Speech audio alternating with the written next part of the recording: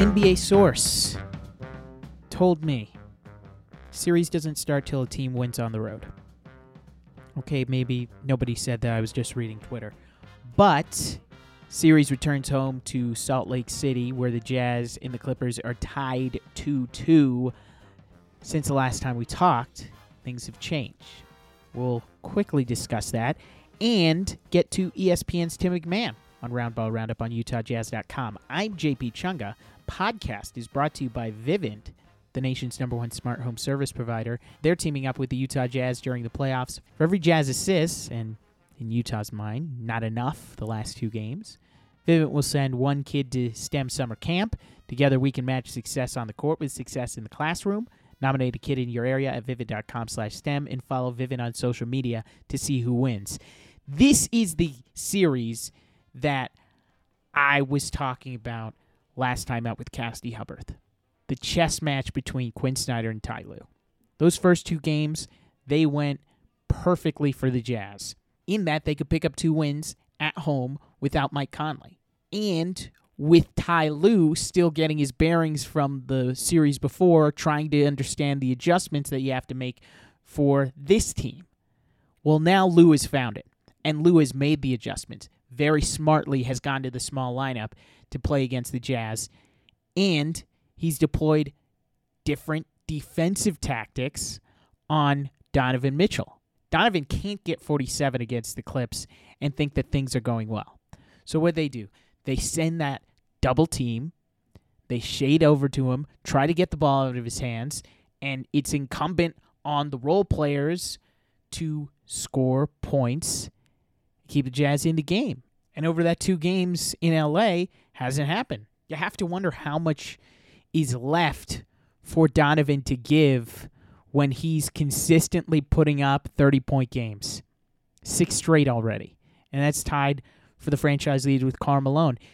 He's playing like a playoff caliber superstar. And I talk about this with Tim. There's not much you can do when he's playing this well and the result isn't going that way. The last adjustment, it would appear, isn't to change things up, employ something funky. This might be the time, if you're Quinn Snyder, rely on what got you there. More minutes for Rudy Gobert. He plays 32 in Game 4. Can he hover around 40 minutes in Game 5? Because we know what Rudy can provide in a playoff game. Game 7 against the Nuggets in the second half. There has been no more dominant of a performance defensively for Rudy than that game. He was everywhere. And as the Clips go small, Jazz need to double down on what they're doing offensively, which you could tell without Mike Conley. It's going fast. It's trying to get up and down the floor, get points in transition, get those easy buckets, not get into the half court where things could be more difficult. This is another thing that we touched on, which is identity.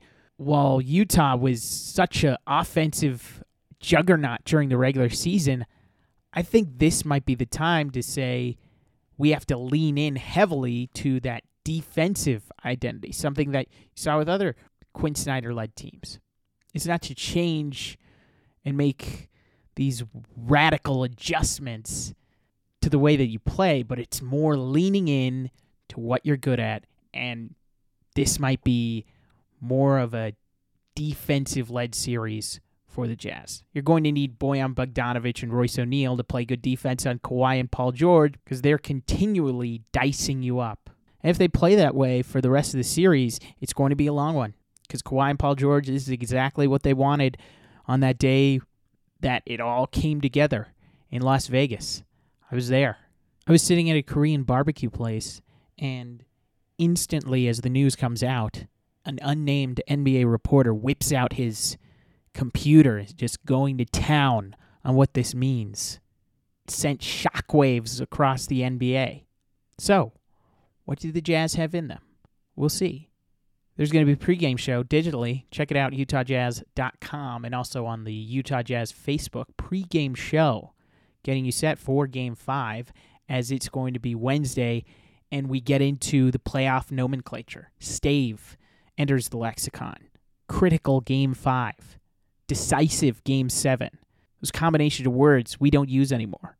Kind of like series doesn't start until a team wins on the road. No, the series has started. Been started. And now the Jazz need to go out there and defend home court again. We'll have you covered on UtahJazz.com. Also, make sure to check out the Riffcast. Wherever you got this podcast, check out the Riffcast. THE space RIFFCAST. The Riffcast. Wherever you get your podcasts. 5 stars, nice reviews. That's all I ask of you. Please let others know that you're listening to the podcast because you don't want them to miss out on Tim McMahon. ESPN's NBA reporter, covers the Texas and Utah regions. Been around the team for a while. Get his read on this series as it is 2-2 heading back home to Utah. Where does he see it? How does he see Game 5 playing out? We asked Ben McMahon. Please enjoy. He looked great in the first couple games. Donovan Mitchell was absolutely dominant. I thought that, especially Game 2, that it was a pretty dominant defense performance by the Jazz. And then, the Clippers basically got what they wanted going back to LA. And so, I'm wondering if we're seeing kind of a cumulative effect of the workload on Donovan. He's still getting his points. Obviously, last night, not as efficient, but there's obviously a lot on him to be the primary and sometimes the sole creator of offense. And obviously, that's where you really miss a Mike Conley Jr.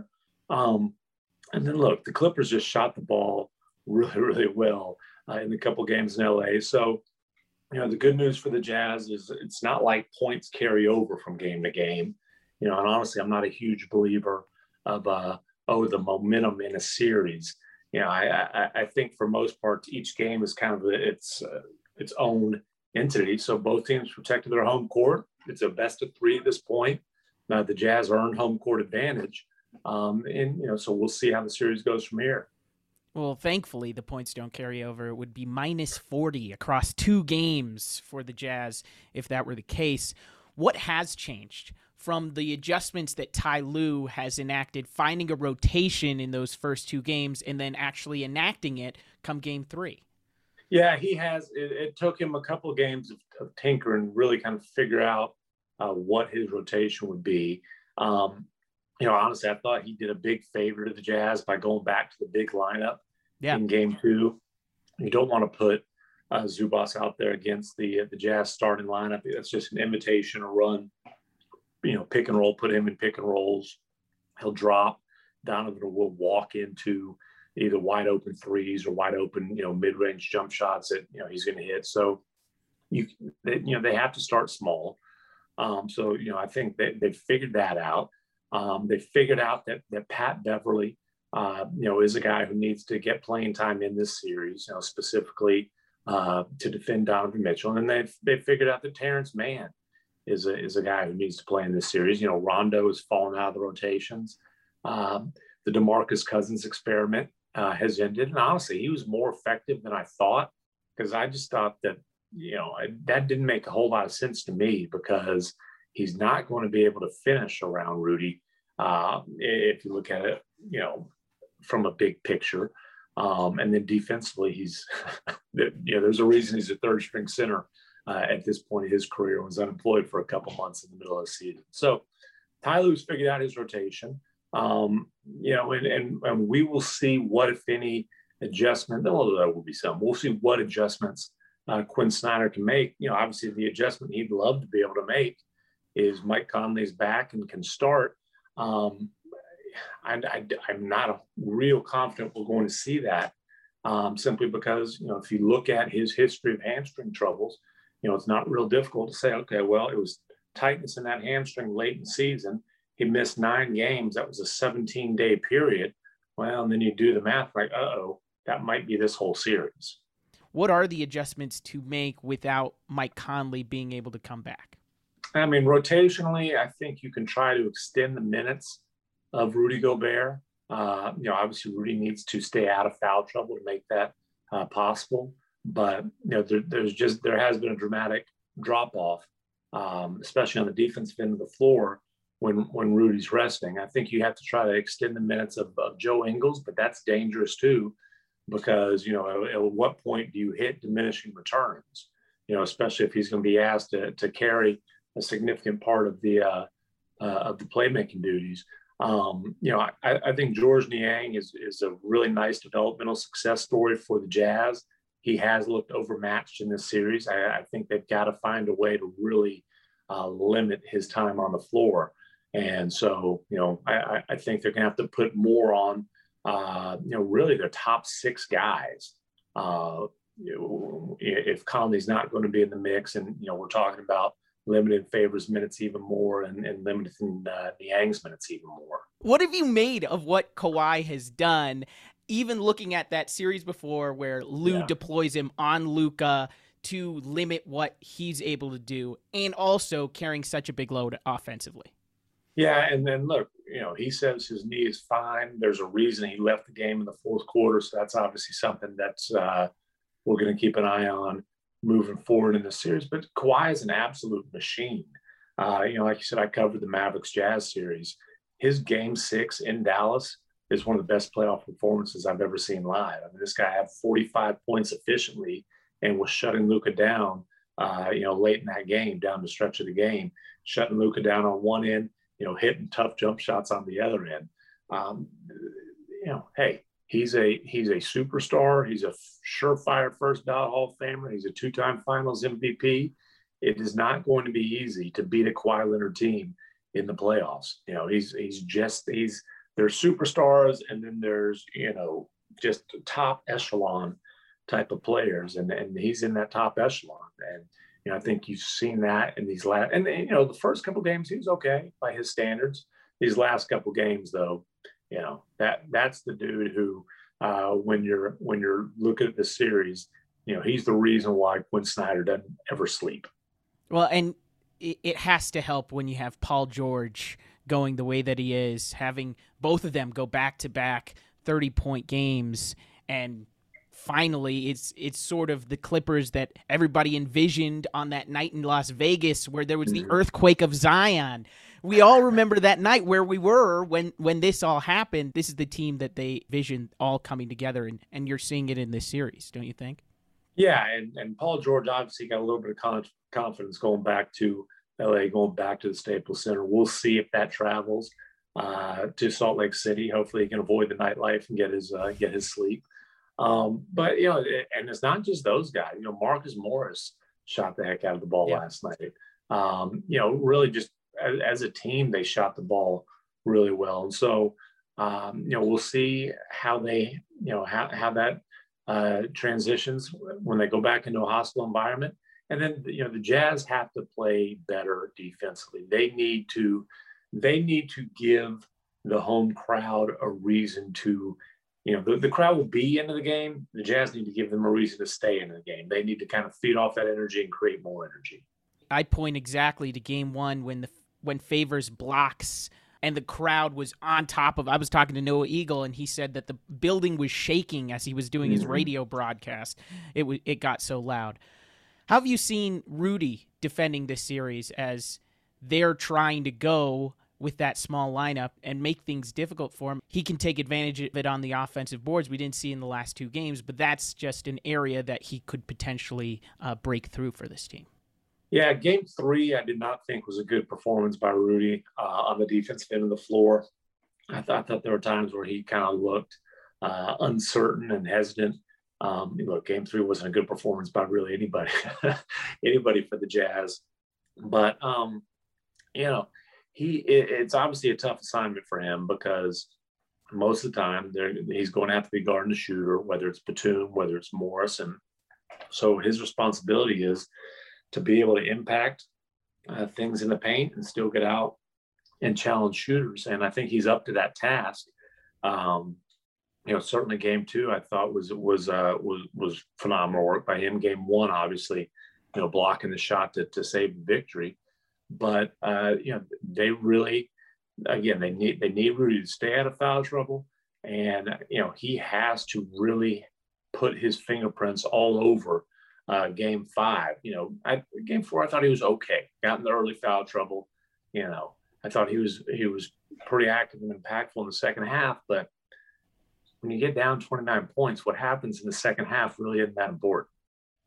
It seems as if the identity of this team changes if Mike Conley's not on the floor. They have to be more incumbent defensively before they're out to score. And the roster looks a little bit more offensive when you don't have Mike Conley out there in the way that he's been defending as of late. Does that make sense that identities switch without Mike Conley? I think their identity, they always want to kind of keep that same identity, and that's aggressively aggressively taking threes, aggressively attacking the rim, ball movement, obviously the defense built around Gobert. I think without Conley, pace becomes that much more important because they aren't nearly as effective as a half court offense. That's why I think where they really miss Conley is in those half court offenses, and it becomes way too reliant on Donovan to sometimes just go one against the world and have to create everything. Whereas when you have Conley, you're always going to have another creator on the floor, and I mean, they really miss the Conley Gobert pick and roll, especially the way that Conley shot the ball in the first round. I think they miss him as an off ball shooting threat, but they also miss him as a guy who, look, you can get him the ball. Rudy's going to come set the screen. You can, get into your offense off of that. And he's become so good at just coming off that screen, finding a little space, hitting the three, obviously getting downhill, he's shooting a little floater. The chemistry's developed with Rudy on the lob, or just attacking the paint and kicking it out to shooters. So I really think it's in that half court offense that his presence is missed the most. Are we seeing a different Donovan Mitchell, averaging 32 points per game? He clearly took a step in last year's postseason against the Nuggets, but him repeating with similar performances this year, how do you see him on that scale where you mentioned Kawhi with the apex predators and then that superstar level? Yeah, I think you're seeing the same Donovan Mitchell that you saw in last year's playoffs. And so you do this 2 straight postseasons, and it's basically proven, okay, that was not a fluke last year. And Donovan is a star player who has proven that he can elevate his game in the playoffs. He has proven that he can often take over playoff games, and that to me is kind of the definition of a superstar. And so, I think we can end the debate. Oh, is Donovan Mitchell a superstar? No, I think he's proven he is a superstar caliber player. Now, does that mean he'll be all NBA? I don't know, because I think if you start looking at the list of guards in the league, there's probably more than 6 superstar guards, but he's absolutely proven to me that he's at that level. Now, apex predator, those guys have rings, or, Kawhi's got 2 finals MVPs, and, when you start, so he still has room to climb. But this is a superstar. I don't think there's any question about it. You cannot have as many spectacular playoff performances as he has and still have those kind of doubts. Is the next step more playmaking for him? I think he's taken that step, honestly. With Donovan, the playmaking is not always going to be reflected directly in assist totals. He's going to have some 8, 9, 10 assist nights. But I don't think you can just look at assists and say, well, Donovan only had 4 assists in that game. Because a lot of times, you guys hear Quinn and the Jazz players talk about the blender all the time. A lot of times it's Donovan breaking the paint, making the right read, and then that read, maybe it's a hockey assist, maybe it's just starting the ball movement. And so, Donovan can make plays and not get assists, but his penetration, his read is the reason that the ball movement started. And it might not even be the pass that leads to the assist. It might be, 4 or 5 passes later, but you don't get that ball movement without Donovan creating and without him making the right reads. And, I think he's made huge. And again, the thing about Donovan that I think people forget, he wasn't, he was a role player as a freshman in college. Basketball wasn't even his main sport until he was 16. He never had as much offensive responsibility at any level as he did as a rookie with the Jazz. So this is a guy who's really just, I think, taken significant steps year after year after year to the point now where Donovan Mitchell can be your point guard in playoff games, and you're going to have a chance to win those games. But yeah, I think he has really grown as a playmaker during his time in the league. Contrast that with the way Luka was brought up in basketball, and it's been a lot on him, incumbent to be the playmaker in those situations. Game 5, looking ahead to it, how do you think it goes? Where do you see the direction of the series after that critical game? Well, I've got Jazz in 7 as my pre-series prediction. So if it's going to be Jazz in 7, they better get Game 5. So far home court advantage is held. I'm going to stick with that. Obviously, keep going back. I don't get a great feeling that Conley's coming back for Game 5. Perhaps I'll be proven wrong. It's just reading the tea leaves. I don't get a great feeling there. Again, I think it'll be interesting to see how Kawhi is moving. But I feel like coming home to Utah, the Jazz will come out, play significantly better than they did the Staples Center. And so, stick with my pre-series prediction. I'll go with the Jazz getting Game 5. Just get you out on this. Whoever makes it through, what's awaiting them in the Suns? How impressive were they in their Western Conference semifinals matchup? They're going to be tough. They're going to be tough. They're going to be well rested, which especially with 36-year-old Chris Paul matters. And I tell you what, the Suns, man, if it's really either way, Chris Paul is playing at such a high level now, and just he's in control all the time. And I think he's an especially tough cover for the Jazz because he takes the shots that the Jazz defense is kind of designed to give up. You cannot give up those mid-range jump shots to Chris Paul. He will feast on those. And so, that'll be an adjustment. And then, I think what we've seen for the young, the Suns, they don't have playoff experience. These guys, how are they going to handle the bright lights? Devin Booker's more than ready for this. This guy's lit it up, especially in closeout games. DeAndre Ayton has all-star appearances in his future. He might never be the best player in his draft class, but he's going to have a really good career. At 22, he's a force on both ends right now. Bridges is a heck of a 3-and-D player. I mean, it's not just Chris Paul. He's got a cast around him. And so whether it's the Clippers, whether it's the Jazz, the Suns going to make it tough. Donning a Salt Lake Summer League shirt, Tim McMahon on Roundball Roundup on UtahJazz.com. Tim, thank you so much for taking the time. Appreciate you having me.